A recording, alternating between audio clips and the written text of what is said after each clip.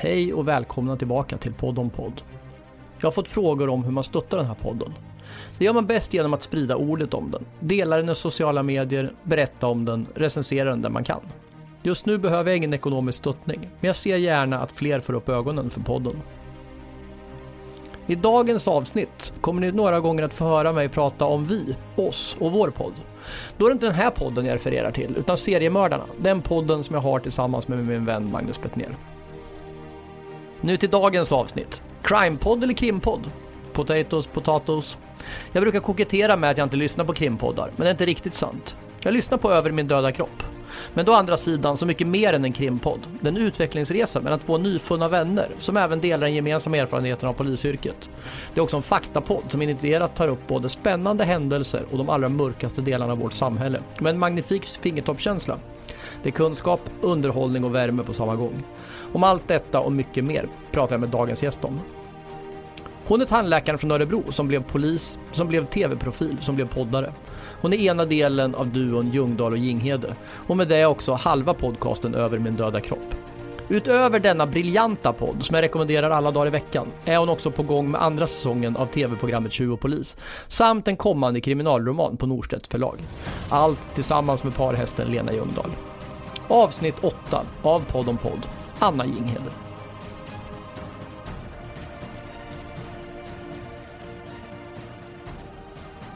Ja, men vad var vi? Poddar? Jag tror att de har en bild av, med gissning, de har en bild av hur det ska låta och inte hur, alltså inte ha kul bara, utan att de har sätter för höga förväntningar på sig själva, tror jag. Exakt. Jag tror precis som du. Det blir liksom för mycket, ja men det blir för konstlat helt enkelt. Och även de här som är alldeles för manusstyrda tycker jag också faller lite på grund av det. Ja, verkligen. För då blir det ju nästan som att, alltså det blir i princip, för mig så känns det som att det är en ljudbok du sitter och lyssnar på. Ja, exakt. När du hör det här ljudet, då vet du att det är dags att vända blad. Bling! Exakt så. Ja, lite så. Du får ju ingen dynamik i det där. Nej, men alltså jag tror det här sköna tugget är som man liksom kan känna att man har, till exempel man pratar i telefon med någon sådär helt oregisserat. Det är ju det man någonstans eftersträvar liksom i podden, och den delen dödar man ju lite grann om man kör för mycket manus, tror jag. Ja, och jag tror också att just den här, jag vill ju att det ska vara just det att det känns som att någon har bara smugit dit en bandspelare och ställt bredvid två kompisar som snackar. Och så, om det är ett köksbordssamtal eller telefon så, men som att de inte ens tänker på att bandspelaren är där. Ja, men precis. Ja, jag håller med. Och det där är ju så roligt, för om vi ska nu lite snyggt melodikrysset leda det här in på din podd, Anna, som du gör tillsammans med Lena Ljungdahl, Över min döda kropp, som är, alltså ni kallar er, och jag måste säga så här, ni kallar er för crime-poddarnas crime-podd. Lite skitnödigt kanske. Ja, det är lite skitnödigt, men det stämmer ju, tycker jag. Alltså jag tycker ni är svinbra, det måste jag säga. Tack. Och jag har fått bilden av att ni lite när ni startade så ni hade lite synpunkter på att många andra crime-poddar, dels där som vi pratade om att det är manusstyrt, att man läser innantill, och att folk kanske sitter och gissar lite mycket. Det var liksom mest bara, alltså det var lite amatörmässigt här och där.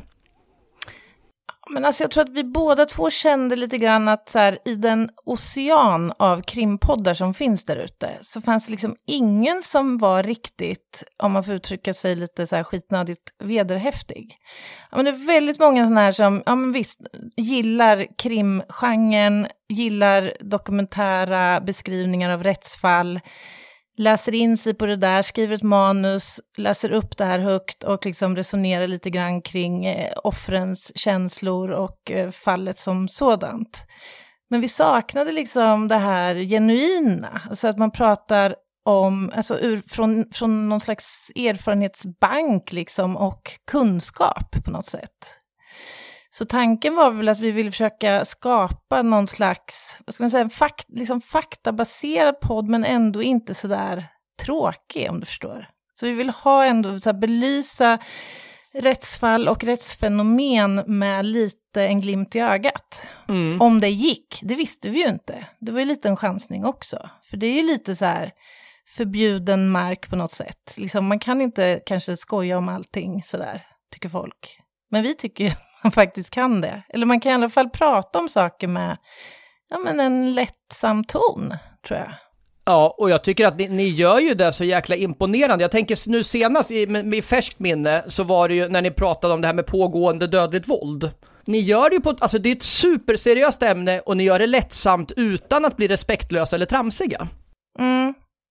Ja, men det har vi som någon slags sån här hederssak, liksom. Att aldrig göra oss lustiga över människors öden eller raljera över liksom saker som människor har varit utsatta för eller så. Och vi överhuvudtaget så undviker vi ju att prata om och fördjupa oss i färska fall och sådär. Vi är väldigt noggranna med det och jag tror vi har en hygglig liksom, moralisk och etisk kompass, om man säger så. Men det är jätteviktigt, tycker vi, att liksom inte kliva över den där gränsen. Att hantera de här fallen med stor respekt om vi pratar om fall.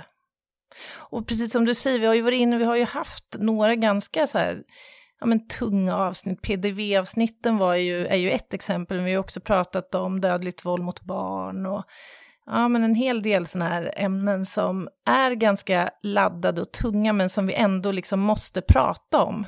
Och om vi kan hjälpa till och prata om det på ett sätt som inte är så laddat, så är det bara jättebra. Ja. En grej, om jag ska göra en liten avstickare. Jag brukar så lite slarvigt säga så att det som skiljer er från andra krimpoddar som jag var inne på är att ni är poliser bägge två. Men det där är ju inte riktigt sant. Kan inte du en gång för alla bara definiera vad är du och vad är Lena egentligen? För jag brukar säga det, men du är polis / rättstandläkare. Men du hör ju, jag är ute och famlar lite, det är lite killgissande här. Nej då, jag tycker du är rätt på det, Erik. Men jag har ju betett mig högst så här schizofrent när det gäller mina yrkesval, och jag tror att det är många som reagerar som du, så du behöver inte känna dig ensam. Jag får ofta frågan, vad gör du egentligen?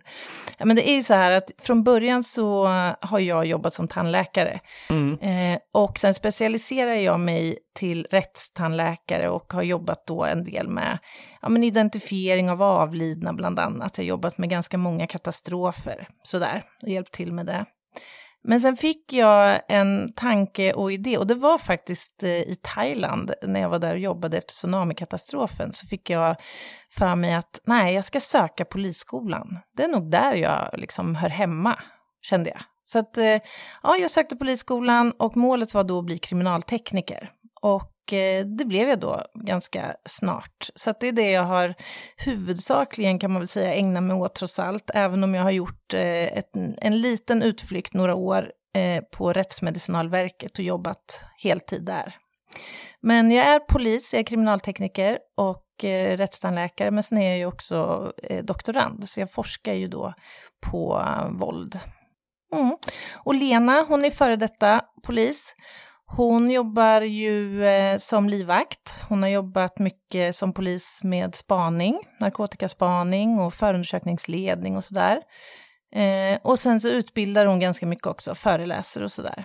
Så att vi har ju båda två liksom en bakgrund i det polisiära och med helt olika saker. Och det är det som blir lite kul i podden också. Att jag lär mig ju jättemycket av Lena och vice versa, hoppas jag. Ni har ju, alltså du säger så här, ni gör jätteolika saker, men det som ni har gemensamt är att ni har ju två av de polisyrkena som kanske är mest glorifierade i hela den här krimgenren eller serien. Alltså, och det jag funderar på är så här, går det att titta på kriminalserier i ditt läge, eller blir det bara facepalm när de ska göra teknikutredningar så här? Det går inte.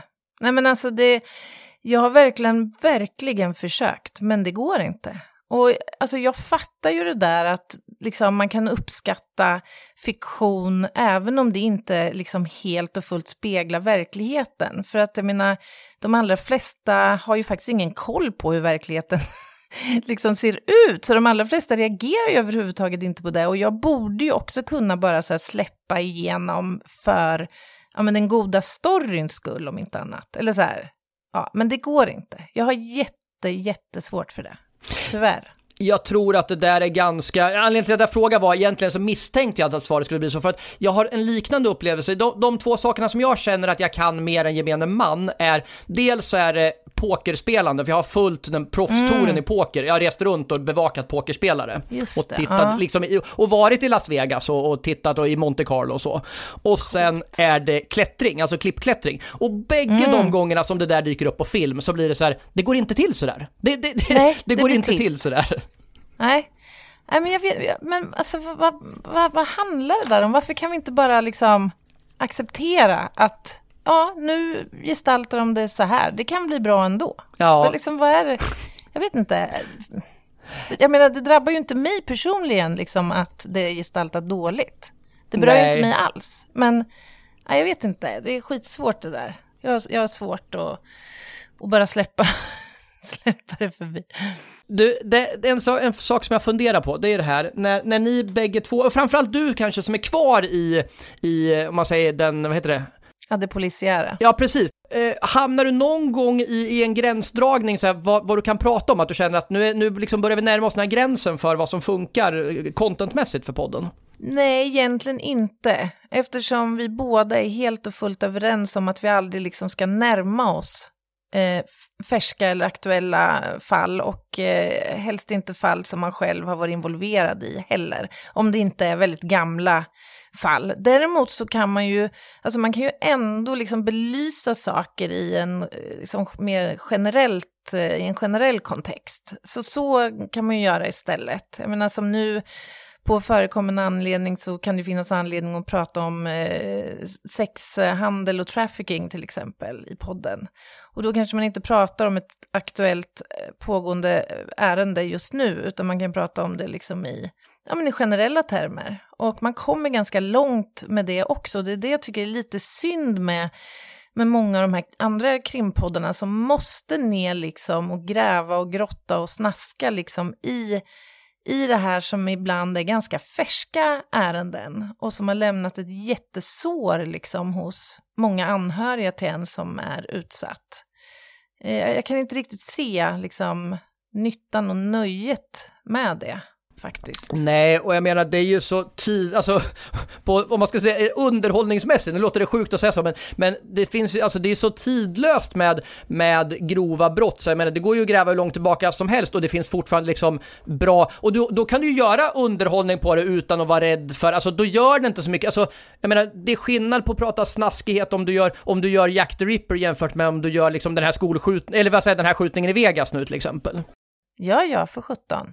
Och det har inga som helst problem med. Jag menar, vi måste ju också våga liksom prata om ärenden eller fall för att lära av dem. Så att så länge det är liksom avdömt och att det känns, det handlar lite om fingertoppskänsla tror jag. Man känner ju om det är läge att prata om ett visst fall eller inte. Det jag funderar på, det senaste avsnittet som jag lyssnar på nu, det var när ni pratade om stalkers här nyligen. Just det. Ja, och då tänkte jag, då pratade du faktiskt ur egen erfarenhet, men som målsägande och inte som polis där. Nej, precis. Lite speciell situation. Ja, verkligen. Är du rädd att det ska trigga något hos andra att börja prata om det? Att man liksom, alltså, fanns det en avvägning där? Nej, egentligen inte. Jag kände väl nästan lite tvärtom. Men jag kände lite så här, det här är ju avdömt och klart.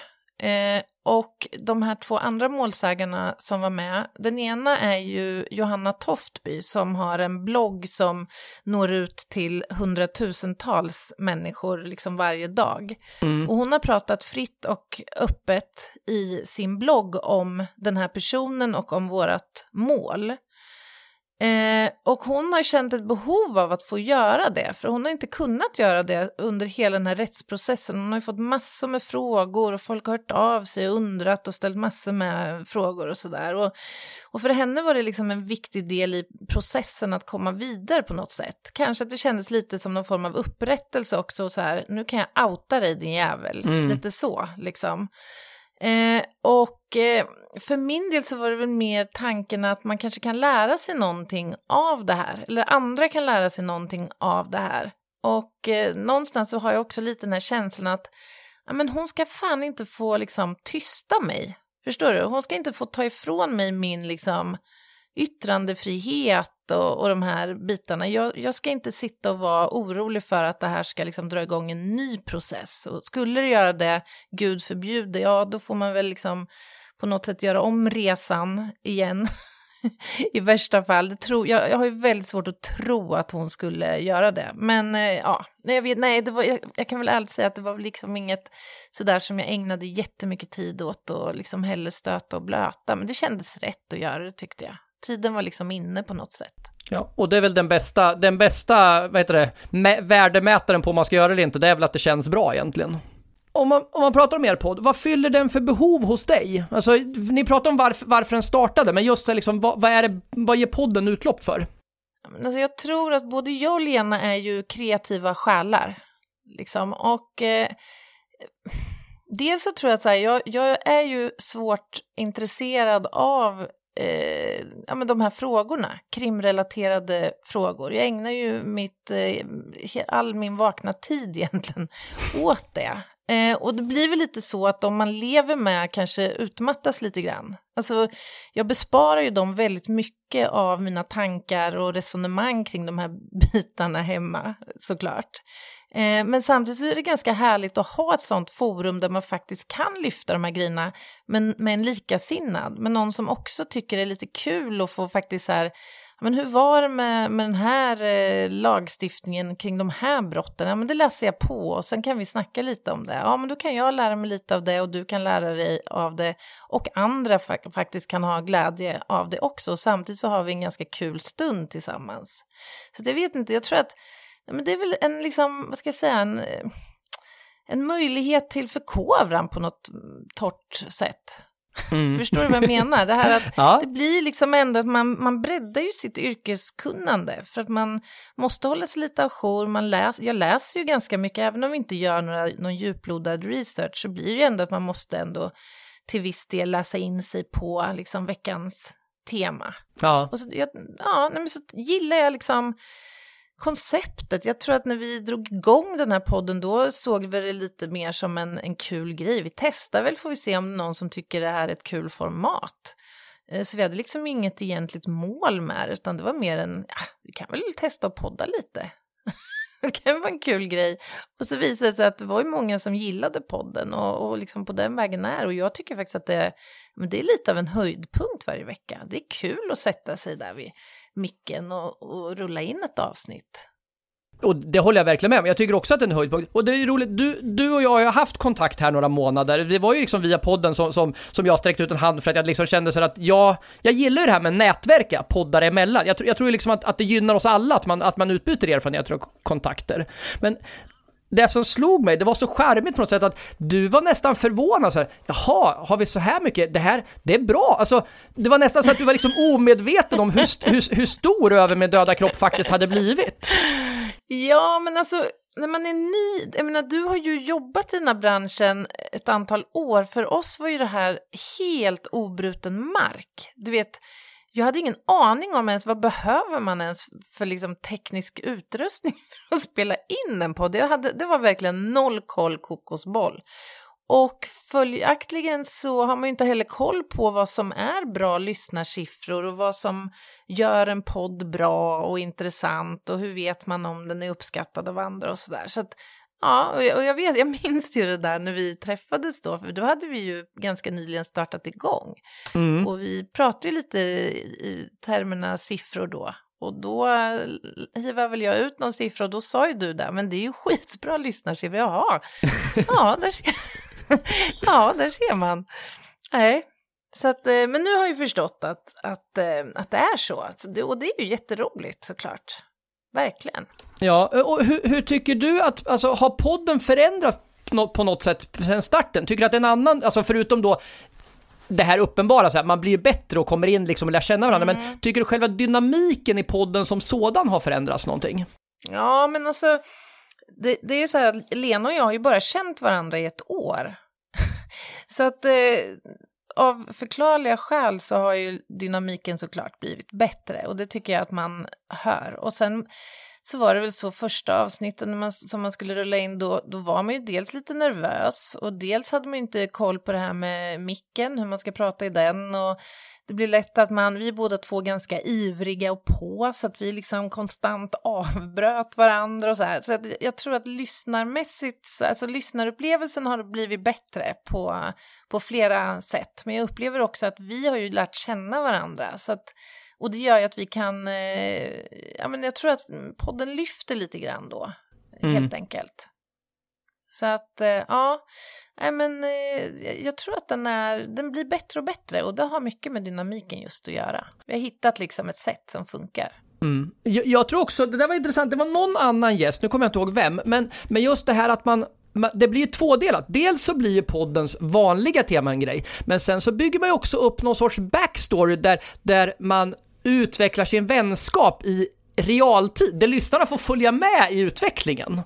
Ja, fasen var intressant. Ja, men det stämmer ju verkligen. Så är det ju. Spännande. Nej, men det är ju som du säger, jag och Lena umgås ju liksom inte särskilt mycket privat och socialt sådär. Men vi ses ju i en ganska strikt, vad ska vi kalla det, yrkesmässig sfär.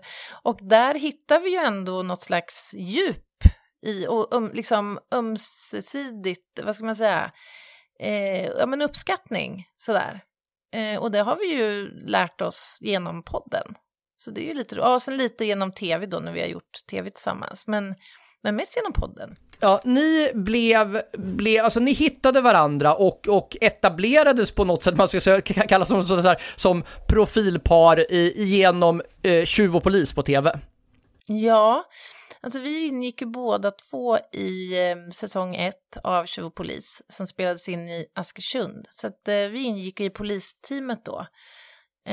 Och ska jag vara helt ärlig så var det ju så att när vi möttes första gången så var jag ganska osäker på Lena. Eller jag var nästan rädd för Lena. Jag tyckte hon var jätteläskig. Hon var inte alls min liksom typ sådär. Inte min cup of tea om man säger så. Så att jag tänkte så här, men det här kommer bli 2 jädrigt speciella veckor med den här bruden. Men det visade sig ju att jag hade ju helt fel. Hon var ju asskön. Hon var ju bara så här, det som är ju med Lena att hon är ganska normbrytande. Alltså hon är ju som ett kinderägg lite grann. Alltså man får överraskningar hela tiden. Och men det visade sig att vi hade ju verkligen jätteroligt tillsammans. Så att det blev ju bra till slut. Men det var ju där vi i alla fall fann varandra. Så att på den vägen är ju. Det var en kväll i Askersund just när vi spelade in Tjuv och polis som vi fick för oss att vi skulle testa och podda. Så att det är kul. Hur lång tid från det där när ni sa men vi kör igång tills ni faktiskt satt er och liksom började testa in första avsnittet? Vad pratar vi för tidsperiod då? Nej, men vi snackar veckor alltså. Det gick fort. Det var ju så här, vi hade ju ingen aning om hur man gör en podd. Så att det gick ju några dagar att ringa runt till lite folk och ställa frågor. Och ganska snart så förstod vi att nej, det är inte bara att liksom ta kontakt med någon poddleverantör och hoppas på att få komma in med sin podd någonstans, utan nej, det ska pitchas och du får skicka in här och så lyssnar vi, sen hör vi av oss om 4 veckor lite sådär. Och både jag och Lena har jättedåligt tålamod och förstod att här får vi måste ju på något sätt tjata oss in någonstans för att speeda upp tempot lite grann. Men vi lyckades med det. Vi bokade en studio och spelade in ett pilotavsnitt. Och sen så mer eller mindre våldgästade vi några poddleverantörer, varav en var intresserad direkt. Och det var Acast som vi ligger hos nu då. Ja. Så att, nej men det gick fort. Sen var det så att Lena hade varit med i en annan podd precis där i krokarna som klipptes av en kille som sitter i Los Angeles. Och Lena pratade i den podden om att hon skulle dra igång en podd med mig. Och då hörde han av sig från Los Angeles. Så vi hade en klippare liksom samma dag som vi hade bestämt vad podden skulle heta i princip. Så det gick jättefort och smidigt. Den enda som pratar om krimämnen som faktiskt har en faktisk krimbakgrund är väl Hasse Brontén förutom er? Ja, jag tror det. Sen har det ju ploppat upp nu på senare tid några sådana här polispoddar från polisutbildningarna bland annat. Så att det börjar väl liksom öppna upp lite mer. Men alltså det här har ju varit lite helig liksom mark tidigare. Eller så här, jag tror att många, av någon anledning så har man känt, om man har varit verksam i rättsväsendet, att man inte ska ägna sig åt den här typen av liksom exponering.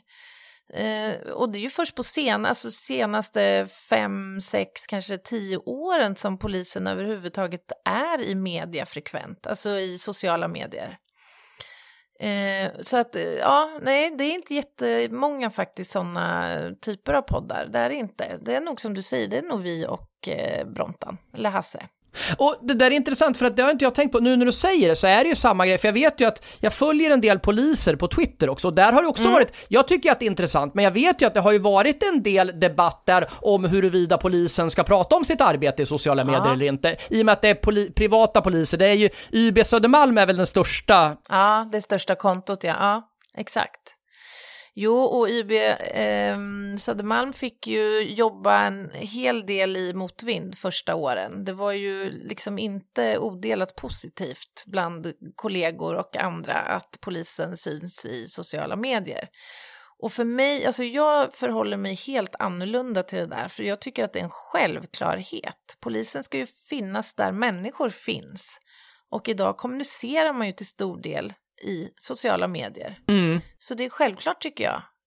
Av flera skäl. Det är ett signalvärde, tycker jag. Man kan också fånga upp och liksom ta del av lite tonen i samhället och liksom sådana aspekter av det. Jag tycker att det är jätteviktigt. Jag menar, allmänheten är ju faktiskt polisens närmsta vän många gånger.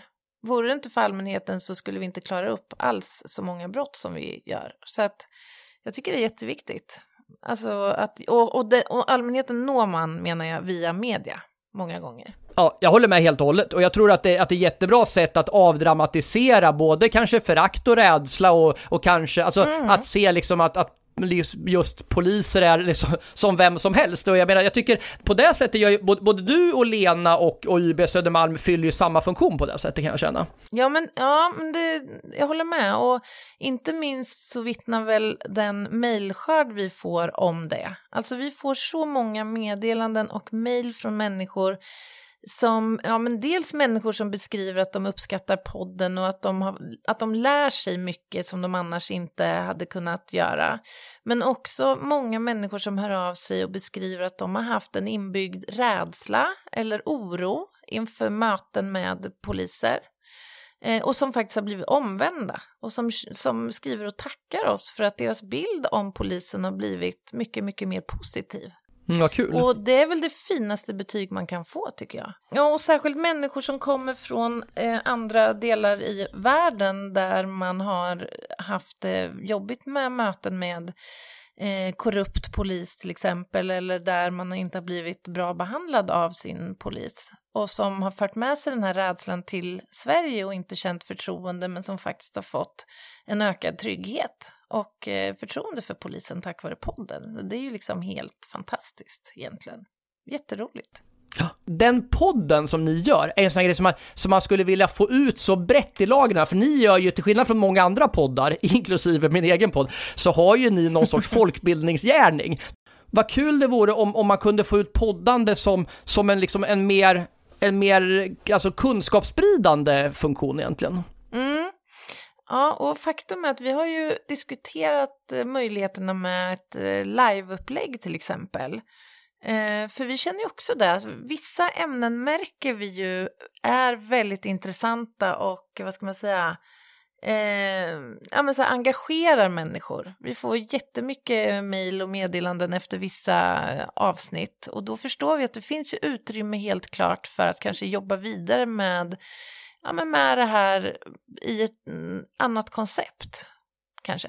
Ja, jo absolut, och det tror jag alltså det skulle kunna vara alltså åka runt och köra liksom både liksom stora konferenscenter och skolaulor och så. Alltså ni har ju ett koncept som känns som det skulle funka så jäkla brett i lagren.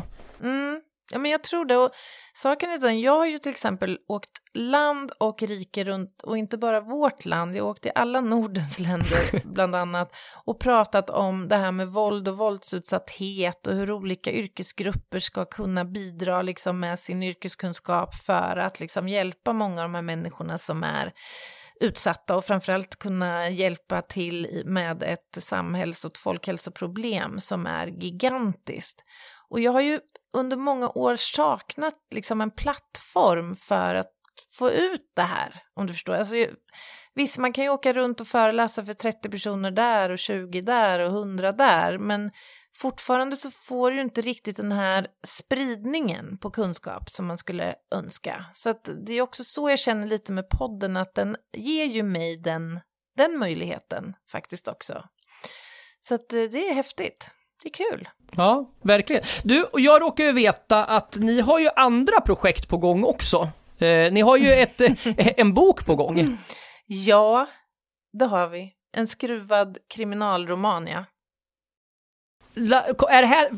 Det här var någonting, om jag har förstått saken rätt, genom någon sorts sådär detektivande /stalking följande, så är det här är ingenting, det här är ingen idé som har fötts nyligen och så bara fick ni ett bokkontrakt på det här.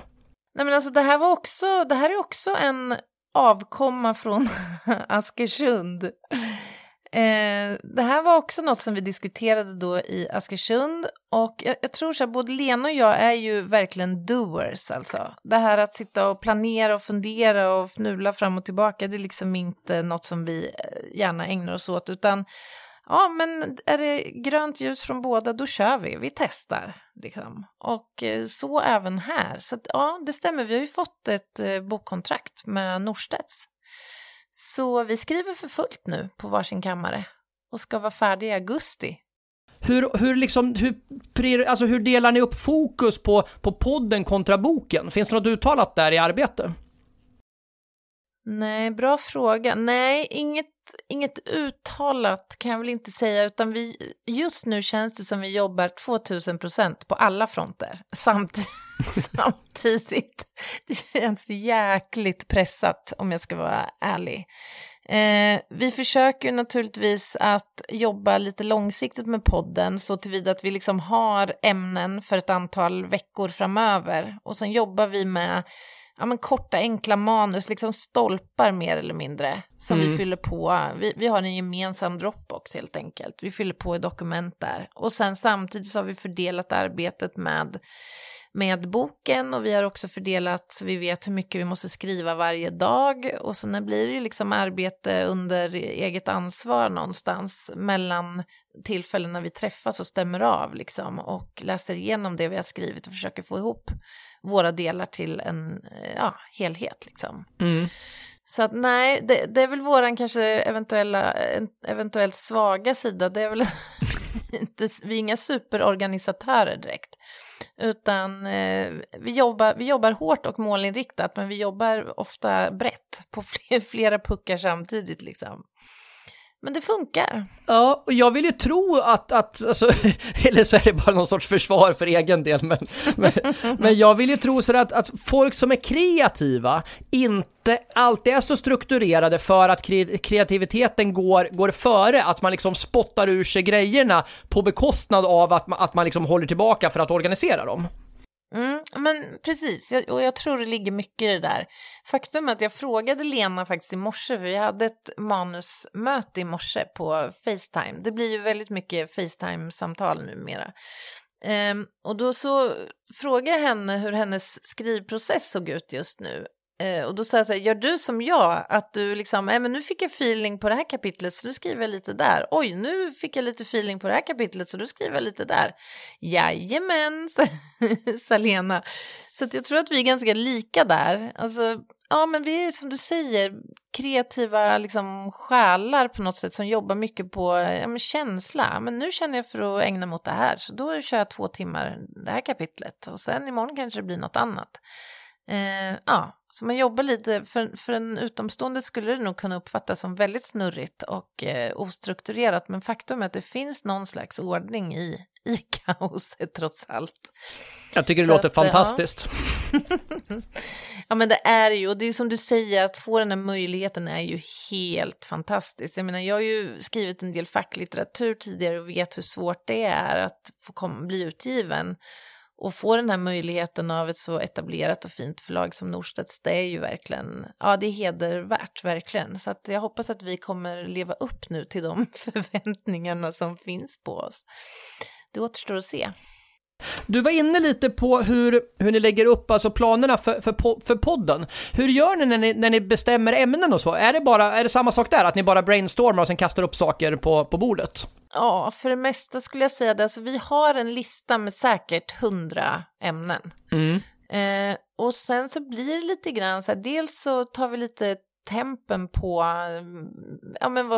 vad det rapporteras om det är något som är väldigt aktuellt för dagen, då kanske det finns anledning att lyfta upp ett visst ämne då för något annat. Men sen kan det vara lyssnare som hör av sig, och om flera lyssnare hör av sig med samma önskemål så kan det bli att vi kör det, eller att vi helt enkelt får känsla på något specifikt ämne just den veckan. Så det är samma där, det är väldigt flexibelt skulle jag säga. Det har hänt att vi har bestämt ämne samma dag som vi ska podda. Ja, jag känner igen det. Jag tror ni är bättre. Ni är nog, just där så är ni nog mer organiserade än vad vi är. Men vi jobbar faktiskt också på ett liknande sätt. Att vi har ett dokument som vi kastar upp ämnen och idéer i faktiskt. Och det funkar rätt bra. Ja, men det handlar ju också om att inte tappa idéer när man får dem. För rätt som det är så kan man ju faktiskt få så här, fan, det där borde vi ju prata om. Och sen när man sitter där och ska bestämma, då kommer man ju inte ihåg det där om man inte direkt har skrivit ner det någonstans. Jag känner att ju tidigare man kommer på ett ämne, alltså ju längre tid det går från att man kommer på ämnet tills man spelar in det, desto mer djup kan man få i det, tycker jag, för att man hittar olika dimensioner. Och du kommer på, just det, om vi ska ha det där ämnet, då har vi den här idén, och så kan man spinna, alltså man bygger upp ett nätverk av idéer innan, så att säga. Ja, men så är det ju, verkligen. Och nog är det så att det ofta blir bättre om man har lite tid att faktiskt göra lite research, gå in och slå en Google-sökning om inte annat, för att liksom lite så här fånga upp det man eventuellt inte har koll på eller har missat. Eller fråga någon kollega som har mer erfarenhet om en specifik sak sådär. Så att det tjänar man nog på faktiskt. Men som sagt, det är bra att lämna uppe, tycker jag, också för spontanitet. Det blir nog ofta bättre då. De första avsnitten vi spelade in, då var vi rätt duktiga med. Vi hade liksom ordentliga manus och vi hade så här en viss ordningsföljd på ämnena och rubrikerna och så här. Men sen efter när vi hade spelat in så konstaterade vi båda två att det föll ju pladask. Det var ju liksom huller om buller och kors och tvärs i det där manuset, men vi hade ändå liksom betat av allting som vi hade tänkt. Det var bara det att det blev liksom en helt annan ordning, men det blev ändå bra. Så att ja, då funkar det väl då. Var det inte så, tror du då, att ni hade ju det där manuset i ryggraden på något sätt och liksom visste, alltså det är lite som de säger så här, med etikettsregler. Det är okej att göra etikettsbrott om du vet vad etiketten är, för då vet du hur långt ifrån du är i avstampen, så att säga. Ja, fasen var intressant. Ja, men det stämmer, det ligger ju någonting i det, helt klart. Att ni gjorde det där manusarbetet innan gör ändå liksom att det är lättare att freestyla lite då, tror jag kanske. Jo, men det är ju, och samtidigt så säger Lena ibland så här, fan, idag, då var du så långt iväg från manus, så tänkte jag, hur 17 ska hon hitta tillbaka nu till ämnet? Men jo då, det gick till slut. Så på något sjukt vis så ja, man blir väl lite rutinerad i det här också. Man börjar lära sig ungefär hur mycket som inryms i ungefär en timmas podd liksom.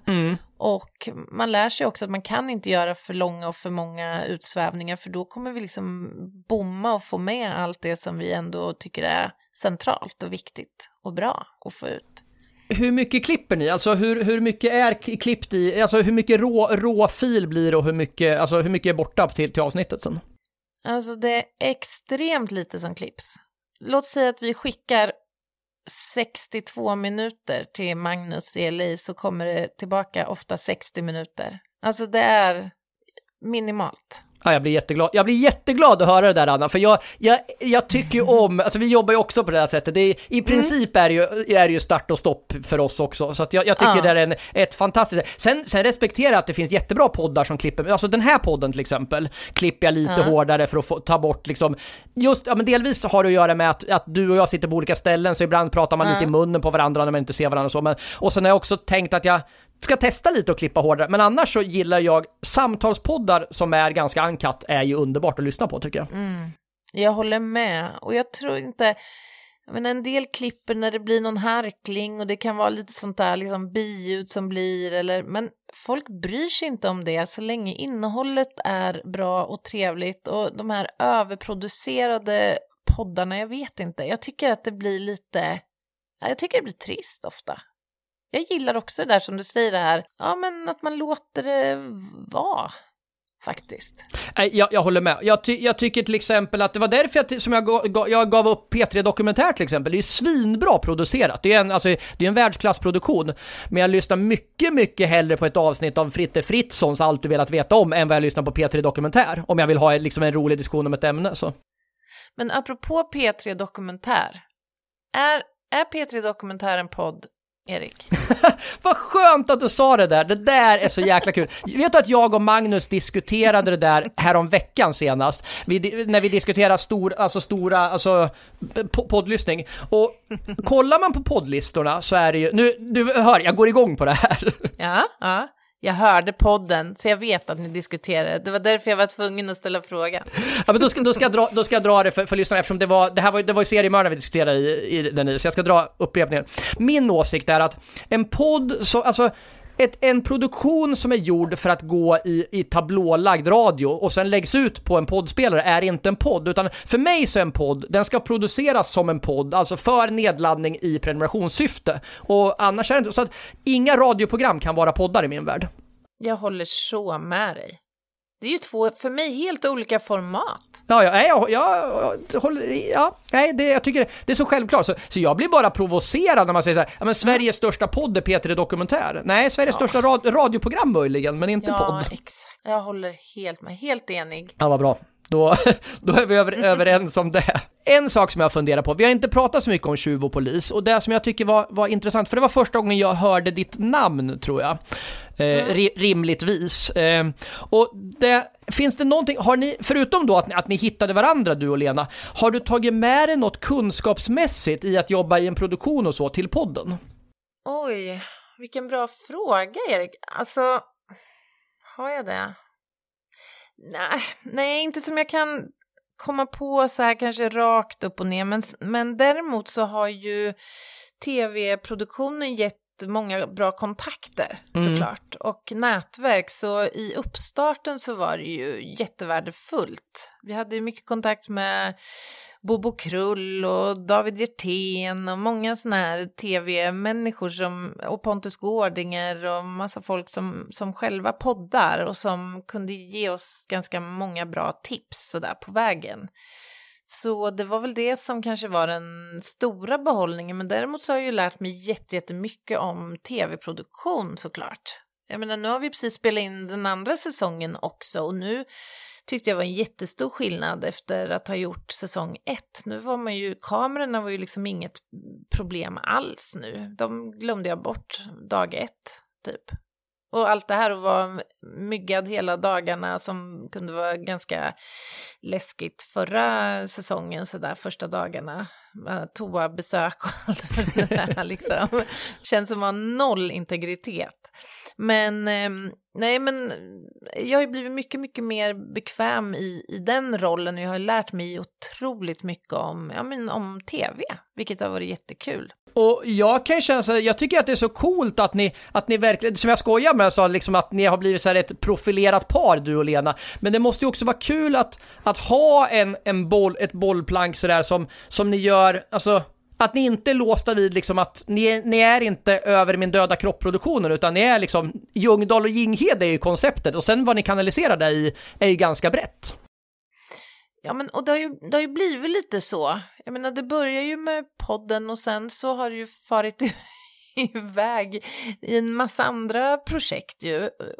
Men det är ju samtidigt så är det ju, vi kallar det för någon slags karusell vi befinner oss i, men så här, det är ju ganska häftigt också.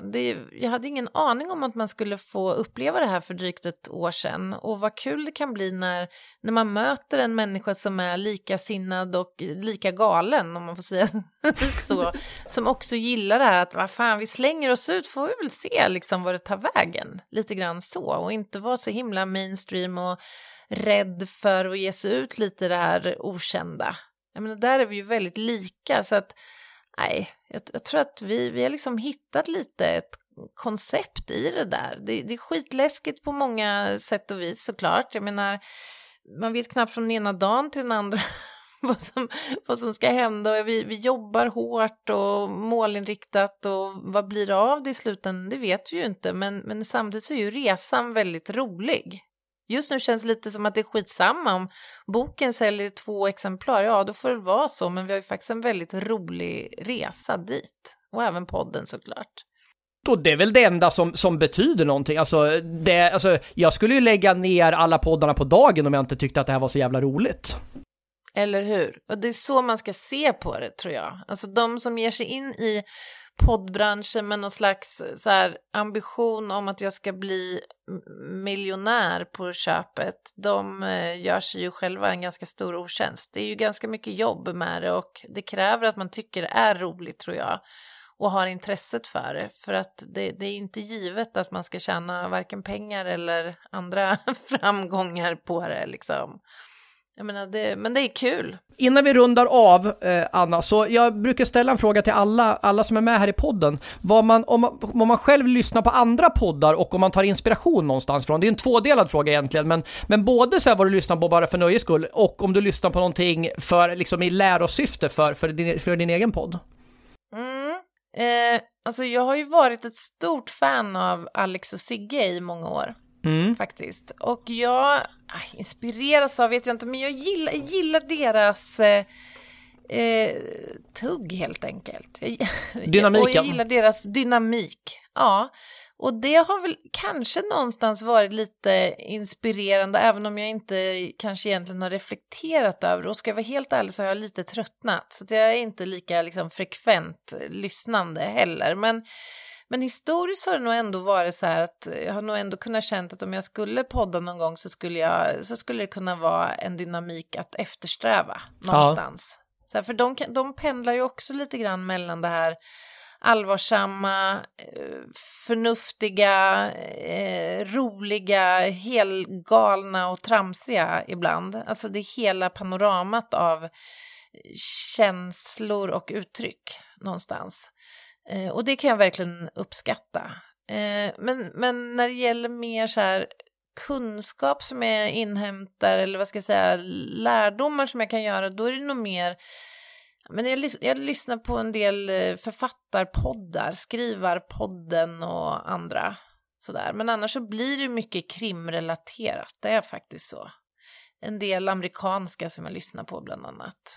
Serial och Swords and Scale och Dropout och ja, men många. Och sen har jag några kollegor, några rättsodontologer som poddar lite sådär. Så lyssnar jag på eran podd. Den tycker jag väldigt mycket om. Mysigt. Ja, men Seriemördaren tycker jag är kul. Det är en bra podd. Ja, vad roligt. Det var kul att höra. Vet du, det slog mig nu när du sa det. Jag brukar ju kokettera och säga så här. Jag lyssnar inte på crime-poddar utom på Över min döda kropp. Det är den enda. Men nu om man ska dra genren, om man ska liksom twista genren lite till krim överlag, så var det inte riktigt sant, slog det mig i en förbisats som du sa här. Jag lyssnar ju faktiskt då och då på Bobo Krulls podd Krull och kriminell. Ja, just det. Precis. Det gör ju faktiskt jag också ibland. Och det är så roligt just med den podden. Jag har inte ens tänkt på den på väldigt länge. Jag har gjort ett litet uppehåll. För det är också lite som du sa med Alex och Sigge. Man kommer ju och går i poddarna, tycker jag. Ibland så släpper man en podd, sen hittar man tillbaka till den. Ja, men så är det ju. Jag tror det är lite på grund av att man etablerar någon slags konstig så här metavänskap med de här människorna. Ja, men det är ju ungefär som att ha ett förhållande eller en relation med någon. Liksom man tröttnar efter ett tag, man behöver pausa lite och sen lyssna vidare längre fram. Så kan jag uppleva, för att man lär ju känna många av de här människorna genom podden på något skruvat vis. Många som man lyssnar på, alltså de berättar ju, men som Alex och Sigge berättar ju väldigt personliga saker och delar väldigt många aspekter av deras liv, så man vet ju väldigt mycket om dem. Men då blir det väl också kanske det här att man ibland tröttnar lite grann, ungefär som i vilken vanlig relation som helst på något konstigt vis. Jag menar, man lyssnar oftare på en podd än vad man träffar sina bästa vänner egentligen. Alex och Sigge lyssnar ju på varje vecka, men jag träffar ju inte mina närmsta vänner varje vecka ens. Nu sitter du själv i det här läget, att en massa människor känner dig och du känner inte dem. Ja, jag var med om en ganska rolig grej häromdagen faktiskt. Jag var på en butikskedja, jag skulle handla grejer till, jag kommer inte ihåg, någon mickskydd eller vad det var. Och så fick jag jättefin hjälp av en tjej som jobbade där. Så jag poddar, jag behöver ha det här och det här och det här. Ja, men det ska jag fixa. Jag springer och hämtar på lagret. Ja, och så kom hon tillbaka och så när hon lämnade över de där grejerna så sa hon så här: jag vet vilken podd det är. Så här, viska lite. Ja, alltså okej. Ja, det är krimpoddarnas krimpodd. Så den viskar lite. Jag tyckte det var lite gulligt. Och kände hon igen min röst antagligen. Det var otroligt sött. Ja, det var lite kul. Ja, men det var roligt ju. Just det där första gången som någon kommer fram, första gången någon kommer fram till en som man inte vet vem det är och bara säger så här: fan, det här är så bra. Alltså, det är ju den känslan går ju nästan inte att överträffa. Nej, jag håller med. Den är svårslagen. Och det händer faktiskt, jag har varit med om det några gånger nu sen jag kom tillbaka till Polismyndigheten. Så det har ju anställts ganska mycket folk som jag lämnade då. Och men det är faktiskt ganska många som har kommit fram sådär. Men du vet, man har mötts i hissen eller i omklädningsrummen sådär. Så jag lyssnar på podden, den är så bra, den är så rolig och sådär. Ja, men det är jättekul, man blir ju verkligen glad. Det är därför man gör det ju. Det är liksom lönen. Ja, det är en sån bra, alltså dels är det en riktig egoboost, men det är också en sån bra motivationshöjare att fortsätta också. Anna, Lena höll jag på att säga, jag vet inte vart jag fick det ifrån, men jag vet ju exakt vart jag fick det ifrån. Så. Ja. Men vilket är roligt eftersom jag inte känner Lena, men jag känner dig.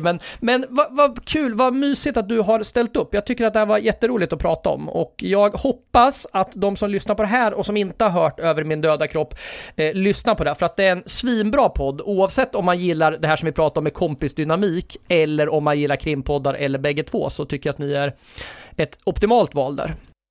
Ja, tack snälla Erik, och detsamma. Vilken härlig stund det här har varit, tycker jag. Tack så jättemycket. Vi säger så. Det gör vi.